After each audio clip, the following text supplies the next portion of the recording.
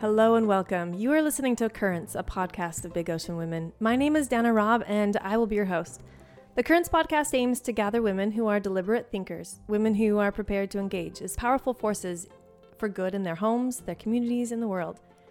Each quarter, we will be hosting a special podcast that focuses on a discussion about a book or a movie and how it relates to one or more of our Big Ocean tenets. I'm so excited to start us off with today's discussion on the book Eleni, a biography by Nicholas Gage. This book was introduced to me earlier this year by my friend Laureen Simper, and I was immediately drawn to it. I had never heard of it before, and now that I've read it, it surprises me that this biography is so little known. I think I can honestly say that no biography has impacted me more. Maybe because I'm a mother, and this is a story about a mother and her efforts to save her children. Maybe because what happened to her community is something I can see potentially happening within my own and other communities of the world. But either way, it's a phenomenal retelling of a part of history that I knew little about. So Laureen described this book to me as possibly the most beautiful tribute to a mother, and I knew that it was something I wanted to share with our Big Ocean community. And in light of the political unrest, chaos, and confusion in the world today, I feel it's very timely that we review this history so we don't repeat it. We have two guests today. I mentioned Laureen Simper, and we also have Connie Losey, and I would love it if you two ladies took a minute to just introduce yourselves. Great. I'm Laureen, and Dana and I met, I'm trying to remember when we did meet, Dana. I think it's when I came to teach some principles of liberty to Big Ocean women. But yeah. I teach classes about constitutional principles because, I don't know, it seemed like maybe a fun hobby to save the Republic. Why not? And I used to teach junior high English, which is, I love to read and I've loved books and it was very fun to teach junior high kids to love to read. That was a lot of fun. So that's awesome. I'm Connie Losey, and I've always been a book lover. I probably really hung on to books after my post-high school career. They started to stick with me differently, and ever since then, I've just made a habit of collecting really fantastic books and discussing them with other people. I'm also a homeschooling mom of several children. I have 6 children and some grandchildren as well. And that's a main theme in our home, is just to really read and to understand what's going on and to how to apply what we've learned and what we've read. Great. Well, I'm so glad that you're both here to discuss Eleni with me and our Big Ocean community. I know you're both passionate about the story and have some great insights to share. Now, for our listeners, we won't have time to discuss everything that we would like to, so I hope this discussion inspires you to pick up your own copy, gather a few friends, keep the conversations going, reach out to us, and let us know what you think. Let's go ahead and start with a summary of the book. Laureen, will you set the stage for us? It's written by a guy named Nicholas Gage, which always kind of makes people think we're talking about the actor Nicolas Cage. No, indeed. It's actually, his name was changed and Americanized from Gatsuyanis. He's a Greek writer, and he's writing a biography about his own mother. He was kind of smuggled, actually, out of the Greek mountains in the communist revolution that happened after World War II. They had a communist revolution so eerily similar to things that we're seeing now, but this little mountain village wanted to take these children and ship them across the border to communist countries for their safety, so they'd be better fed. It was such a propaganda campaign. And this woman, Eleni, Nicholas Gage's mother, got them out. Her husband was in America at the time.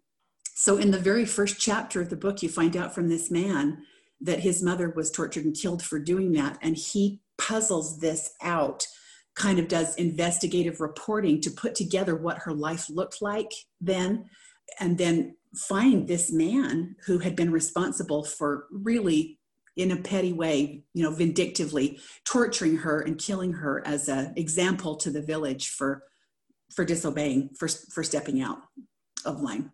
It's interesting the way that he writes it. You say something really unique about his voice.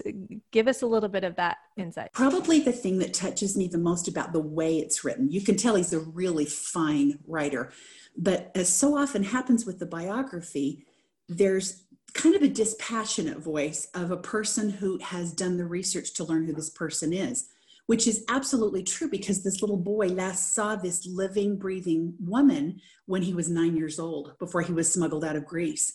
And so it's got that tone of any other, almost a documentary style, that tone of a dispassionate biographer. But then there will be these moments, and excuse me for getting emotional. It's the thing that stays with me about this book. He'll have a memory, and it will be a real memory of a real mother. And so it has these shifts, but it doesn't happen very often. It keeps the book from being overly sentimental, but it makes it so much more poignant that you can tell it's someone that just deeply, deeply impacted the character of who he became as a man. And so there's just something about that juxtaposition of dispassionate biographer, little boy remembering his mother, that is just unbelievably tender. Yeah, it's beautifully written. Connie, I want you to take us back to this village where the story takes place. What is life like in Lia? This is the little village in the northern mountains of Greece. You know, it's an interesting situation and climate because it made me realize that you're really not safe anywhere from social engineering or conditioning or maneuvering. And as remote as Lia is, and the way it's positioned in these mountain ranges, it's on these cliff sides. And they are a community of, and it's mostly a matriarchal community because the men are off, most of them are coopers and tinkerers, and, you know, they're salesmen, they're market people. So they come and go. And so a lot of women are running the village. They've been there for generations, and they know everything about everyone. There's no privacy. There's no privacy at all. You look down into your neighbor's house. You look then up into your neighbor's house. Yeah. You're right on the... And in a way, that's a somewhat of a comfort and somewhat of a displeasure because you know, you can't really get around it. But it also keeps everybody in this mindset that they're there for one another, you would think.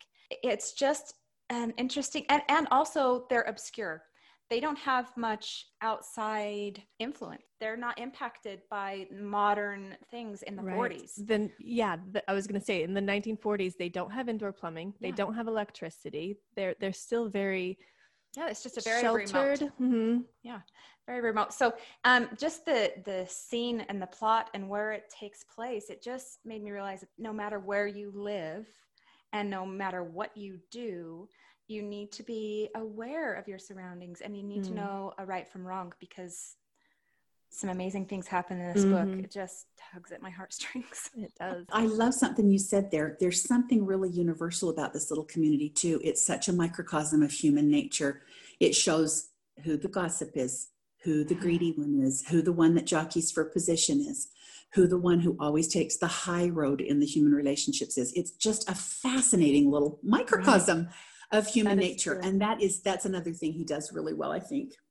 I would like to add too, because it's Greece, it shows the history of their people to a certain degree, because they were very modest people. They were not exorbitant. They had like really basic Christian values. I mean, they were Greek Orthodox and their primary religion.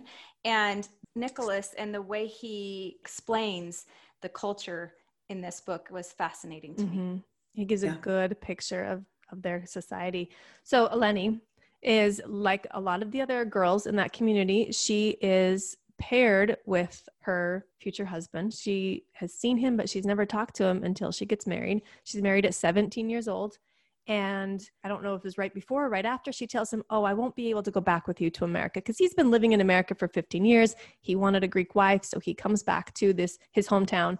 She's like, I'm not going back with you because I need to stay here with my family and take care of my parents. And that's who is part of their culture and their tradition. So he understood that.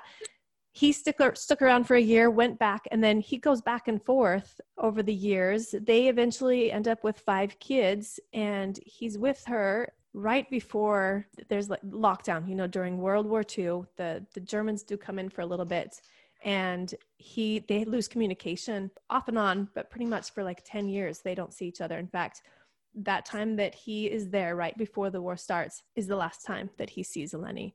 So the whole story takes place with him in America and her providing and taking care of her children. And as we pull in some of the stories and things that happen in this book, I want to pull them into the lens of Big Ocean Women and our tenets. And I've picked 4. We could talk about all 12 of our tenets, but I'm going to focus on 4 that I think really stand out. The first one that I want to discuss is we greatly value the contributing role of families. And if you go to our website, you can read a little bit more about this, but I want to share briefly from the website. The family unit has the potential to protect, shape, and lift humanity more than any other institution. Individuals working in families can accomplish more good in the world than individuals alone. We are like links in a vast intergenerational chain of family members and relatives that span across time. As I read the story, I really saw that those with family support fared better than those without. And every family member, just like in our own families, there are some that give a little bit more and there are some that don't give very much, but everybody had something to contribute. So let's talk a little bit about the contributing role of families. We could start with Christos. I mean, he's the one that's the farthest away. And it frustrated me as I read the book. Like, why does he not see how important it is for him to be with his family? Let's talk about that a little bit and how that shaped the story. And then maybe the gift that he was able to give. Well, I know Laureen and I are probably on the opposite spectrums of that particular topic. We've mentioned it a little bit before, but in another. Well, it's good to have that little different point of view. Go ahead, Connie. I actually really learned to appreciate him as Eleni's husband.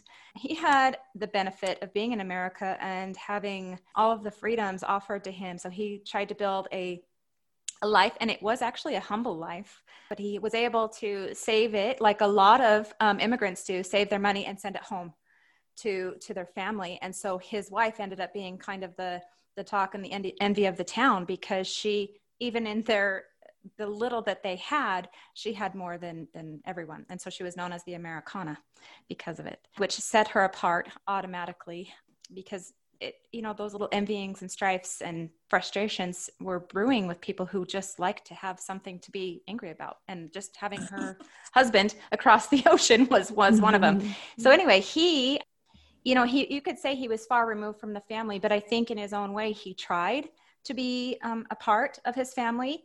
The one thing we ought to mention is there ended up being 4 daughters and then 1 son following those 4 girls. And in Greek heritage, the son is the prize.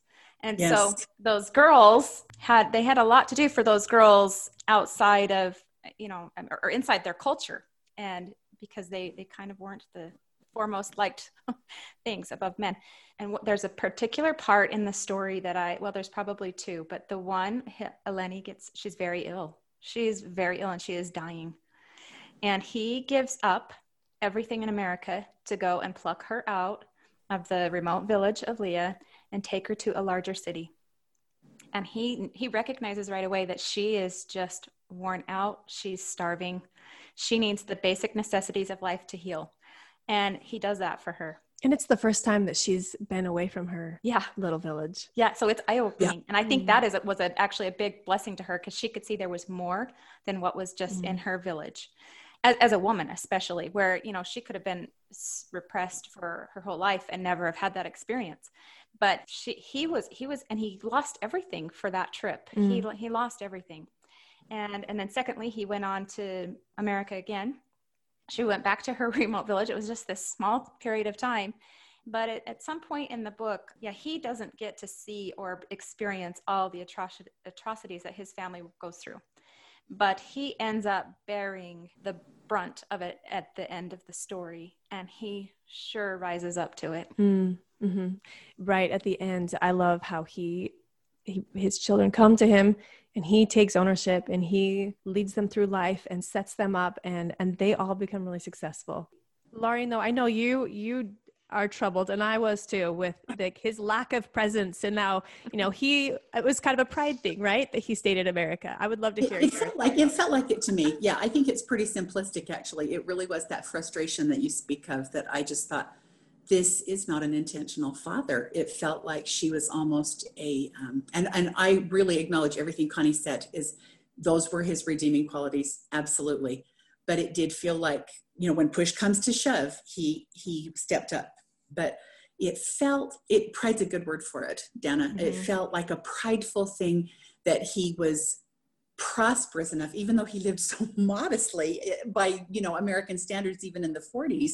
It was a status symbol to him in the United States to say he kept a wife in Greece. And of course, it was a status symbol to him in the village that he lived in America and had enough to send her, to have her live in a, bit of I mean, when we talked about the communist encroachments in this village, one of them, thanks to the fact that they don't have a third amendment, is that she ends up, her house gets co-opted for the military because she has one of the finest houses in the village. And that's a prideful thing to him. So like I said, it's that intentional presence in a family that just really troubled me. It just never really did go away. Yeah. And it is interesting how, even though husbands were away, they were still sought after for the counsel and the guidance before big decisions were made. And so when her communication with him is cut off, how that affects her ability to make decisions. We also have Eleni's daughters really stood out to me as carrying a big weight for the family. She has 4 daughters. The oldest is Olga. And then there's Kanta and Glycuria and Fotino and Kanta. She's the one with her head on her shoulders. She's not the oldest, but she's the one that can really handle things. And so Eleni relies on Kanta's help when they need someone to go take care of the sheep, or when the grandma needs help baking bread. She's the one that's always sent off to be able to take care of certain things that Eleni cannot do on her own. And without her help, they really wouldn't have survived through the war. Then there's Glycuria. There's an escape plan. We've talked about that. She's not quite the youngest. Third. Yeah. Yeah. So she's the third out of the 5.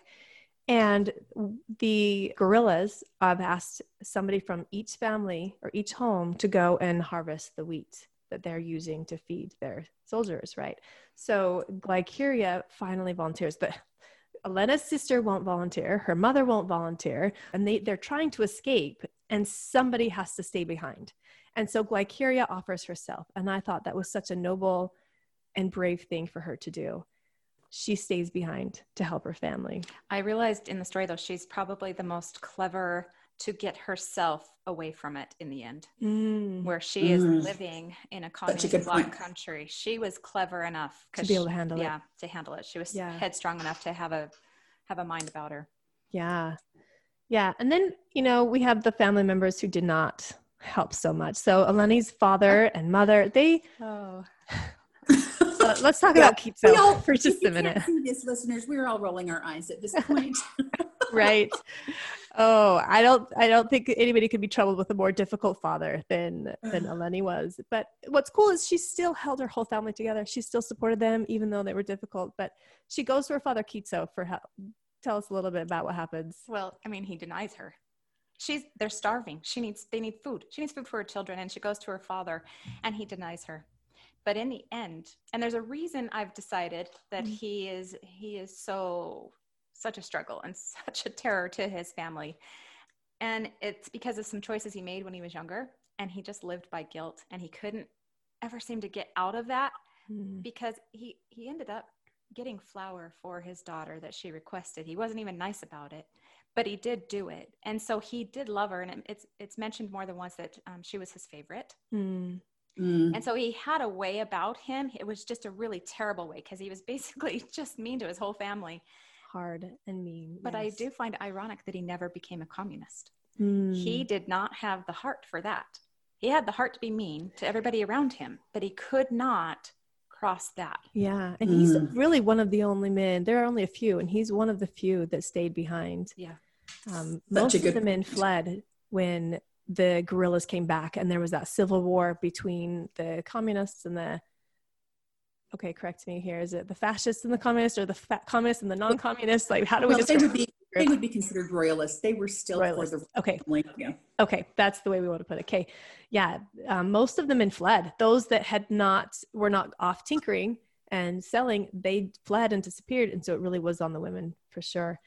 Yeah. I love the example of family. And Lauren, there was something that you had said about mothers who know. Boyd K. Packer said this in 1978 in a Latter-day Saint Church's Relief Society. He was saying that we needed women of discernment was the word he used, who can detect trends in society that are shallow or even dangerous. I remember him saying it at the time. It was a year before I married, but then I came across it again as a mother, and it really struck me what that takes for a woman to have that, because there's something about being out of the flow of the society. I think you have to really be, I know there would be working women who would probably really take my head off for saying that, but I've learned it from coming out of that flow myself and sacrificing a career. And it's not to say that women who work can't have that discernment, but I think it's harder when the woman keeps the same pace and flow and rhythm of the world and doesn't step out of it. And I find it fascinating that in this little village, there's even a flow of the world. And because of the lifestyle that's been set up by this far, long distant husband, Eleni is out of that flow. And she sees that village in through a different lens than the other women, because she's in it, but she's not in it. And so even though it's not the same as having a career or not having a career, which is a whole other conversation for another day, but in the context of this little village, I find that fascinating, that puts her in a position to see those trends.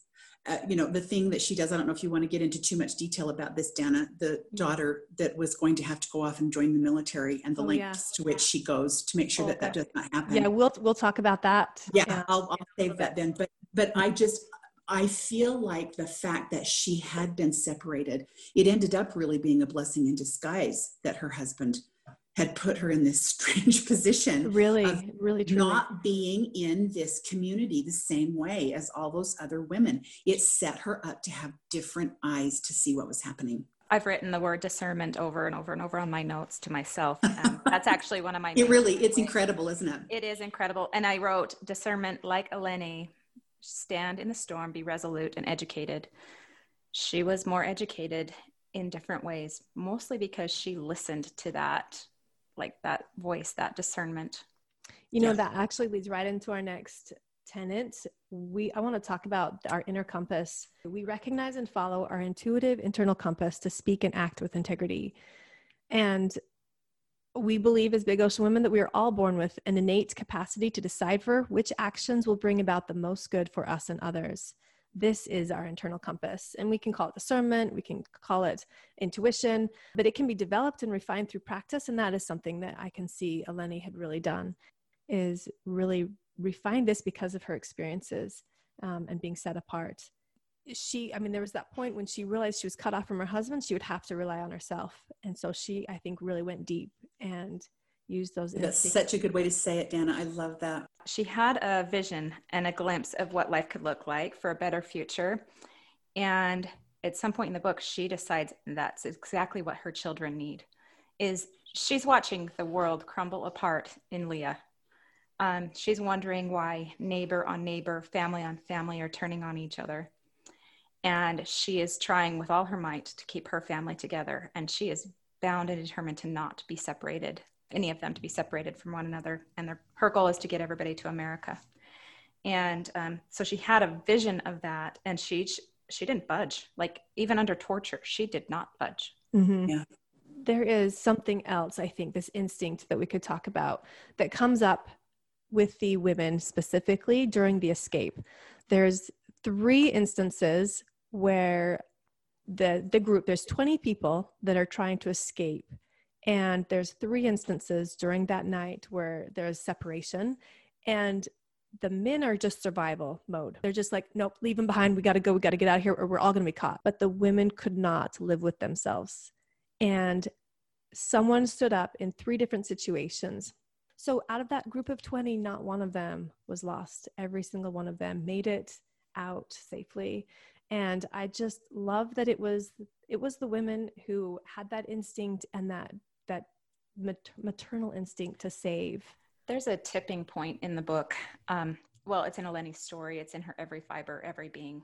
And, she tolerated a lot with what was happening around her, the cultural environment, the shift, the maneuvering that was happening. She was accepting what her neighbors were doing, how her family was acting, because that's what you want to do. You want to just hope that everybody's making the right choices, because this actually, the story is interesting. It's not just in the 40s. It's not just during a communist revolution. This ends up being a civil war, guerrilla warfare. This is Greeks on Greeks.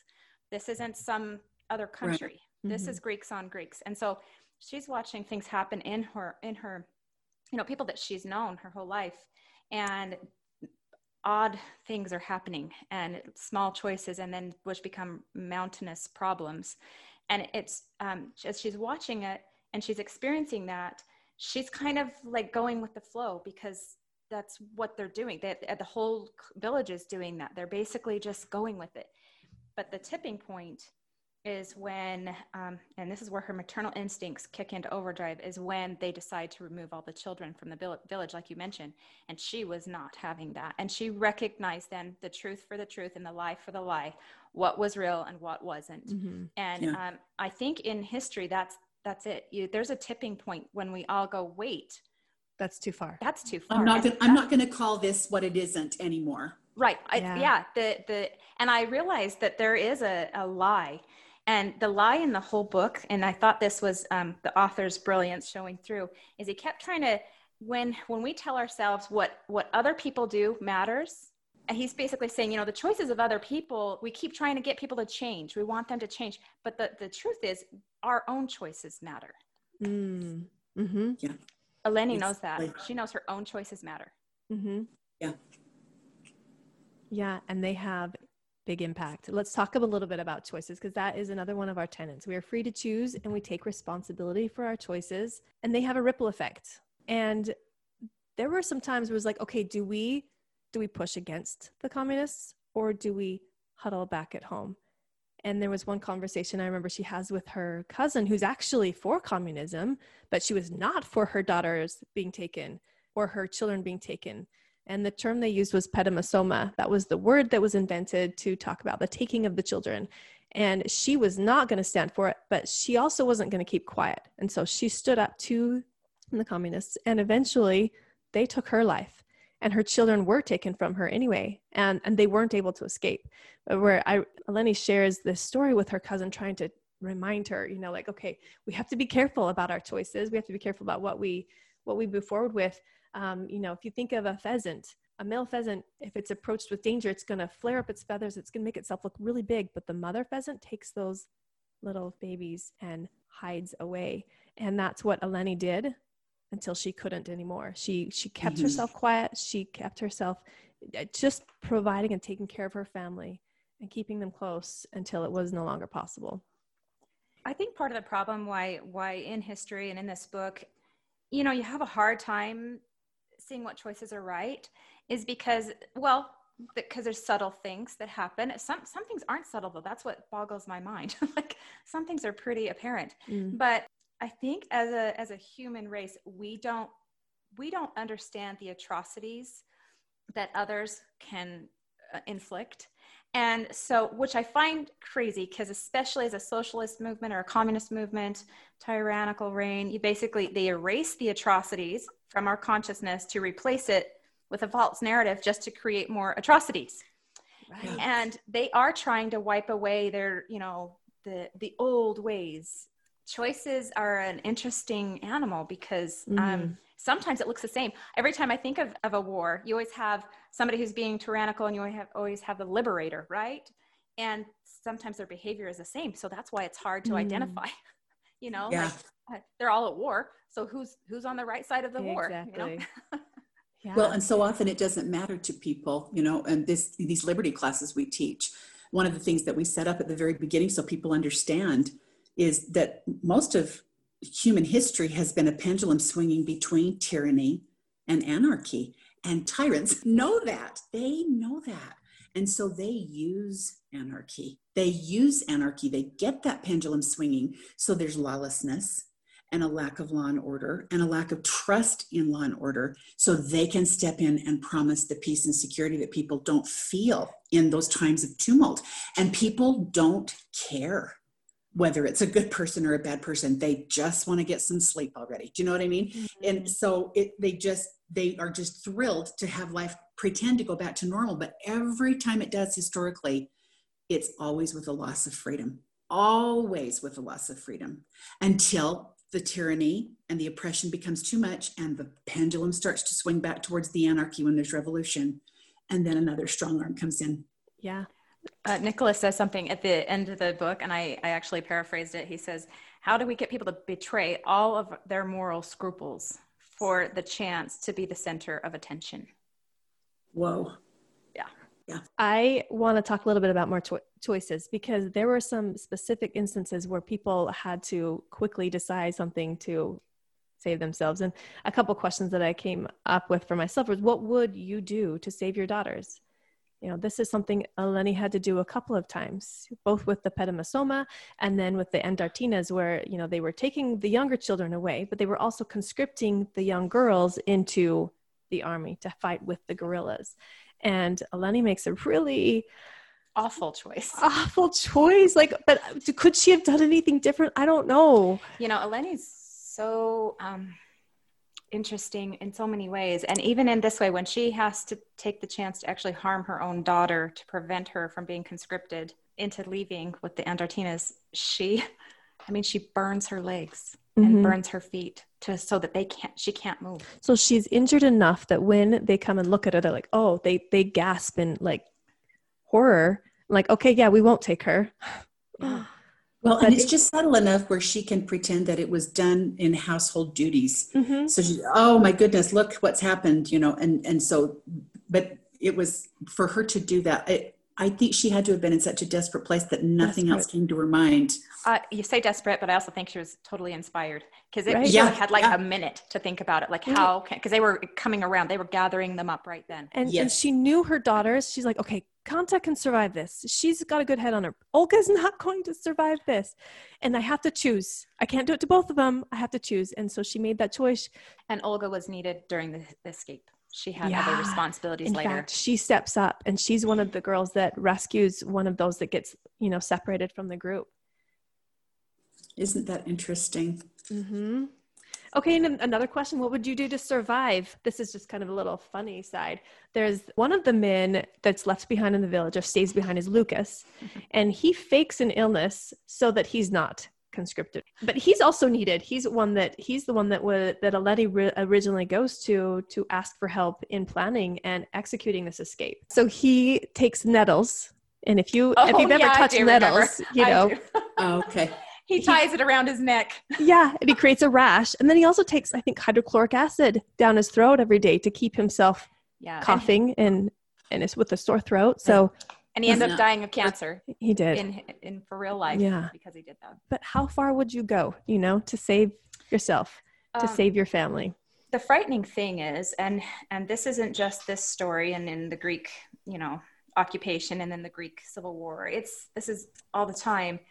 Food is a huge motivator. So in fact, that's how they were able to push the rest of the villages up over the communist bloc, over to the communist bloc countries, is they promised them hot soup and hot food. And they were so desperate. If you give in to the false narrative and you accept their terms, they do a false impression of what it's going to look like, the reward. And basically the guerrillas brought them in front of the whole village, and those children that were going to be taken from their families willingly and, you know, surrender their freedoms and be taken to the communist bloc area. They were put in front of the village with thick slices of bread and marmalade right in front of all of the starving village. Starving village. And as Nicholas goes on to find out later on, he does his research. He has over 400 accounts for this book. This is not a lightly researched biography. He finds out that was the last time they ever saw any decent food. So it was a lie. But who saw that coming, right? Right, Eleni, and what a motivator, right? When you're starving and you have a little bit of carrot dangled in front of you, you want to take it. But the reality is, it's just Yeah, one of the ways that we see choices show up in the story is through another one of our tenets, the culture of abundance. You know, some of the villagers chose abundance, like Eleni did, and some chose scarcity. Let's talk a little bit about some of these examples.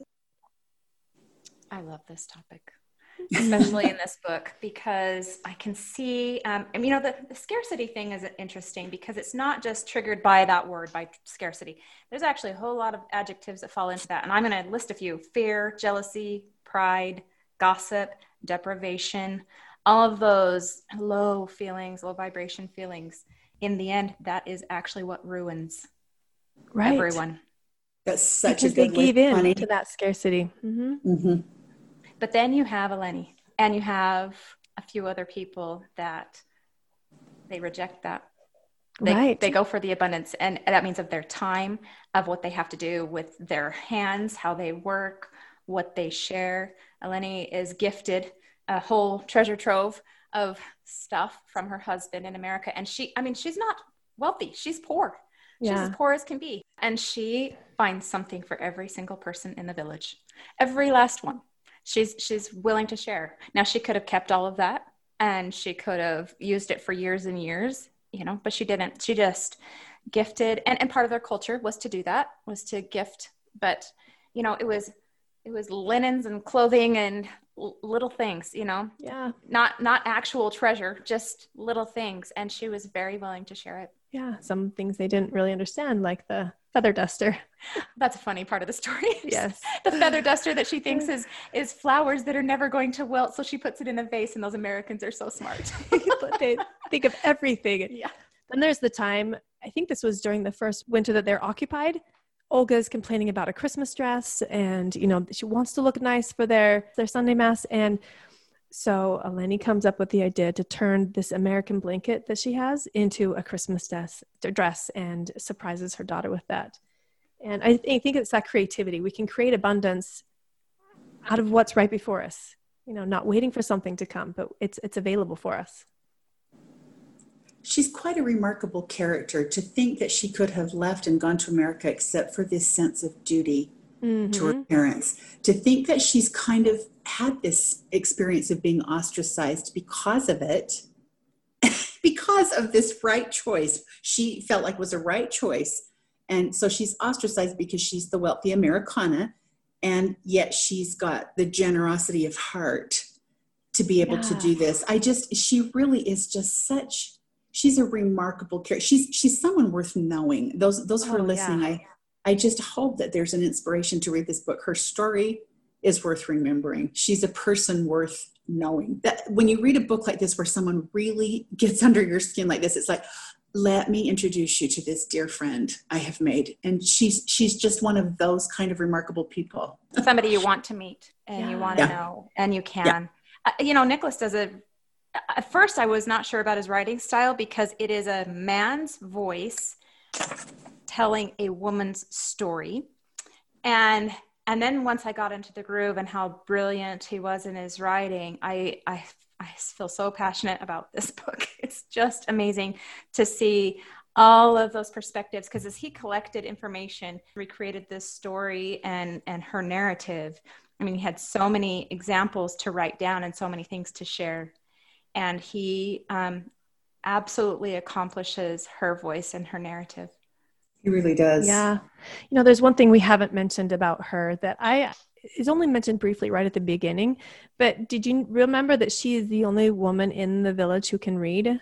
Right. And That's right. She didn't get a very long education. She was only there for a couple of years, but she would continue to write these letters out and practice spelling words as she's tending the family sheep. And she sought after learning. Her cousin was continuing school, and so she would ask him to come over and tell her everything that he was learning. So she had this desire. That's one of the things that I believe set her apart, is this desire for learning. I agree. I totally agree with that.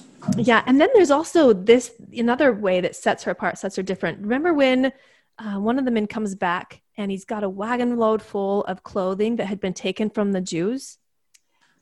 Everybody was like, I read your notes. Yeah. Everybody starts, I want this. And he's offering it all out to everybody. And her response was no. Yeah. I can't take clothes that belong to people who are being led away to their deaths. Yeah. Wow. That internal compass again. It's just so finely honed. The final tenet that I want to discuss is the model of powerful impact. It all comes together here. This is one of my favorite tenets. As empowered women, we recognize that our influence is vast. Our power originates from God, and like the ripples of a pond, our positive energy naturally flows outward to impact our family and then to our community. And it's influencing us today, right? It influences the world. And this is how real and generative changes are created in the world. Let's talk about that impact that Eleni had on her son. Well, that statement you just read could have been her epitaph, Dana. Right. She influenced him in so many ways. You have to know that Nicholas wrote this book to actually avenge his mother's killer. He wrote it because he was trying to find out who actually executed her. Who was responsible. Yeah. Mm-hmm. So he's seeking vengeance during this whole time. And he actually has it early on in the story. He finds out, but he's like, nope, I need all the pieces together. Yeah. Yeah. And he wants to make sure, because that's his job. He actually is an investigative reporter. He really is a journalist. And so he's put himself in a lifelong position to research. In the end, she not just saved him once out of the flight from Greece as a child, she saves him in the end and from the other side. Well, what's so powerful about that is that when he is faced with that and has the opportunity to kill a sick old man, he thinks, this is not what my mother saved me for. That's the idea that saved him. Yeah. Share what you wrote, Lauren, about see if I can find it, final that last words part of Eleni. Yeah. Okay, the thing that made this book the most meaningful for me was the profound statement it makes on the importance of motherhood in two great acts. As Eleni was being executed after being vindictively and brutally tortured by a small tyrant, and I put in parentheses, is there any other kind of tyrant? Before the firing squad fired to kill her, she flung her arms high in the air and shouted, "My children." It was an incredible punctuation mark of a life lived and given completely for her children. Years later, as an adult, the son who did all this research to find that small tyrant who was responsible for his mother's death drew upon that great example of his mother to keep him from taking the man's life in vengeance. Those two moments are the moments that will stay with you, like Connie said. Right. Yeah. It's, as I read this story, I just kept hoping that, there was a little twist. Oh, she actually didn't die. I just kept hoping that she made it through. And I asked the question, like, why? Why did she have to die? Why did her story have to end like this?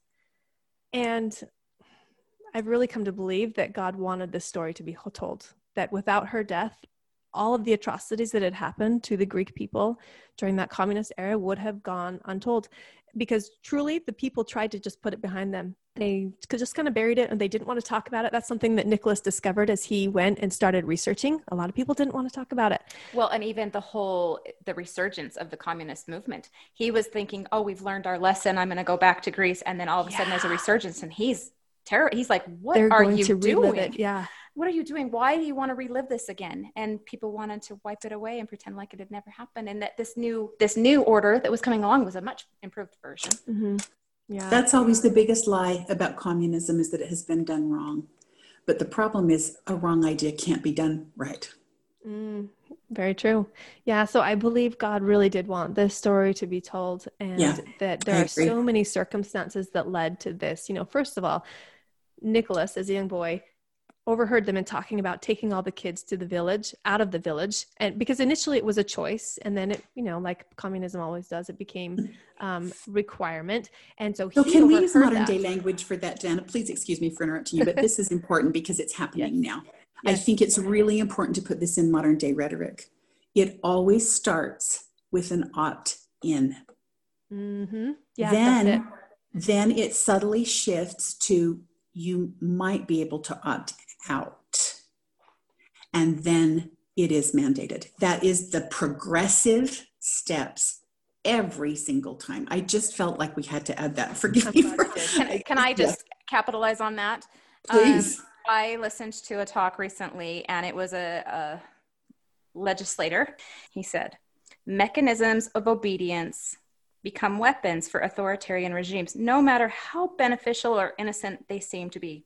But once you create them, they will be abused. There you go. Yep. So the pattern doesn't change. It never changes. And because it's happening now, I just felt like it was important to say that. So please excuse me. Oh, I'm glad you did. No, thank you for jumping in. Yeah. So he overhears this talking, which leads his mother to really think seriously and plan this escape.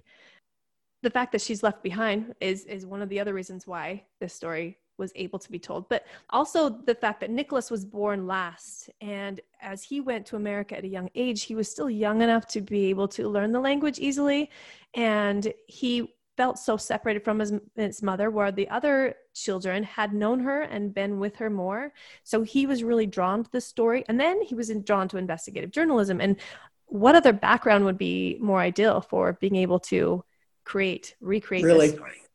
Connie, you brought up the fact that he was allowed into the communist countries. Yeah, well, he had some communist pamphlets on him, and they just assumed that he was wanting to be a member of them, or he was promoting, rather than knowing that, in his heart that was never going to happen. But they just accepted him, and so he was able to get into some of those countries where no one else was. Yeah, as he goes back and tries to get in touch with all the people that were key players in the story, he's able to go into those countries and get the information from them. And how sad their lives were. That's something I wanted to bring up. What ended up with these people who had bought into the communist idea? Well, I recall several of the stories and the narratives that he wrote down. And one of them was the woman who was somewhat, her mental capacity was diminished, but she saw his leather coat and she's like, is this what it would be like? You look so well, and she was so without. And she was actually the town gossip. She's the one that, was trying so hard to get favor with the guerrillas. And so she would tell them whatever she felt like, even whether it was true or not. It was always just her wanting to get in with them. And in the end, she had such a sad life. And Nicholas recognized over and over again that what his mother did for him saved him from that life. Mm-hmm. Her children fared better than anyone else in that village because of the sacrifices that she made. Had she not allowed them to escape, she wouldn't have lost her life. The war ended, I think, really soon after. Weeks after. Yeah. And she would have been fine, but her children, like the life that they were able to have because of that. Well, she would never have seen them again. She would never have seen them again. True. But he does go into some detail about the children who were taken, how few of them ever returned to Greece. Because the purpose of sending them was not to feed them, as Connie mentioned earlier, but rather to indoctrinate them into communist principles. Exactly. Well, we're coming to the end of our discussion today, but I want to ask you two ladies, what is your biggest takeaway? I have a lot of takeaways, but the few that I would like to leave is back to the discernment, that level of being connected to your God and to know what is happening despite the storm, whatever it is. It's a personal storm, a community storm, a worldwide storm, whatever, to be that connected to your God and to know at moment to moment what to do. And also that family is the greatest possession that we have. It's what saved these children. It's what actually saved Eleni, even in her torture and in her killing. It saved her to have her family. Yeah. I can only echo that, Connie. That's beautiful, because really that moment where she throws her arms up over her head and says, my children, tells you that in her mind, it was worth it because she saved her children. Mm-hmm. And that just drove everything she did. I told Dana when she read this book review that I'd written that made her want to read the book, I have said that there are 4 or 5 seminal biographies or autobiographies that have really helped me see the world stage for what it really is. And this is one. I think that's the reason it will stay with me, because it was a real key part of my education to become a woman like Eleni. Would be my prayer, that I would have that kind of discernment. And that I love the way you said that, Connie, because you do have to be connected to God for God to be able to give you that lens to see the world for what it really is. The trends that might be popular or even dangerous, it's only God who can show that to you. And you've got to be connected to him and pay a price, a spiritual price, for him to reveal it. Mm-hmm. I want to stand on top of mountaintops and throw the book at people words, so everybody has to read it and be like, please just reject gossip and fear and hatred, because that will ruin us all in the end. Instead, become like Eleni and just do be good. Yeah. When I think about this book, I just want to hold on to my kids, cherish more moments with them, and just appreciate more the opportunity it is to be their mother. And second, I'm holding on to the hope that I can still have an impact on my kids, regardless of the mistakes I've made, because there are a few times when Eleni makes some mistakes or she treats even Nicholas poorly, and he doesn't realize until later that what she was doing was really to help him. And so I'm hoping, regardless of those mistakes that I make, that there are times I feel like I've failed, that there is hope that I still can impact my children for good. Yes, they can see that overall tapestry, that the dark threads are just part of the whole. Yeah. Well, I want to thank you both for joining me today. This has been a wonderful discussion. And for our listeners, if this is your first introduction to Eleni, I highly recommend getting yourself a copy. Be prepared to be brought to tears, but ultimately to be amazed at the power of one woman to make a difference in the world. Thank you for joining us today. You've been listening to Currents, a podcast by Big Ocean Women. You can find us on the internet at bigoceanwomen.org, on Instagram and Facebook. Content created by me, Dana Robb, and our guests, Connie Losi and Lauren Simper. Our music is first rained by In Post, editing and production by Aromi Studio and Productions. Please join us again for in-depth discussions about interesting ideas and fascinating people who are trying to make a difference in their communities.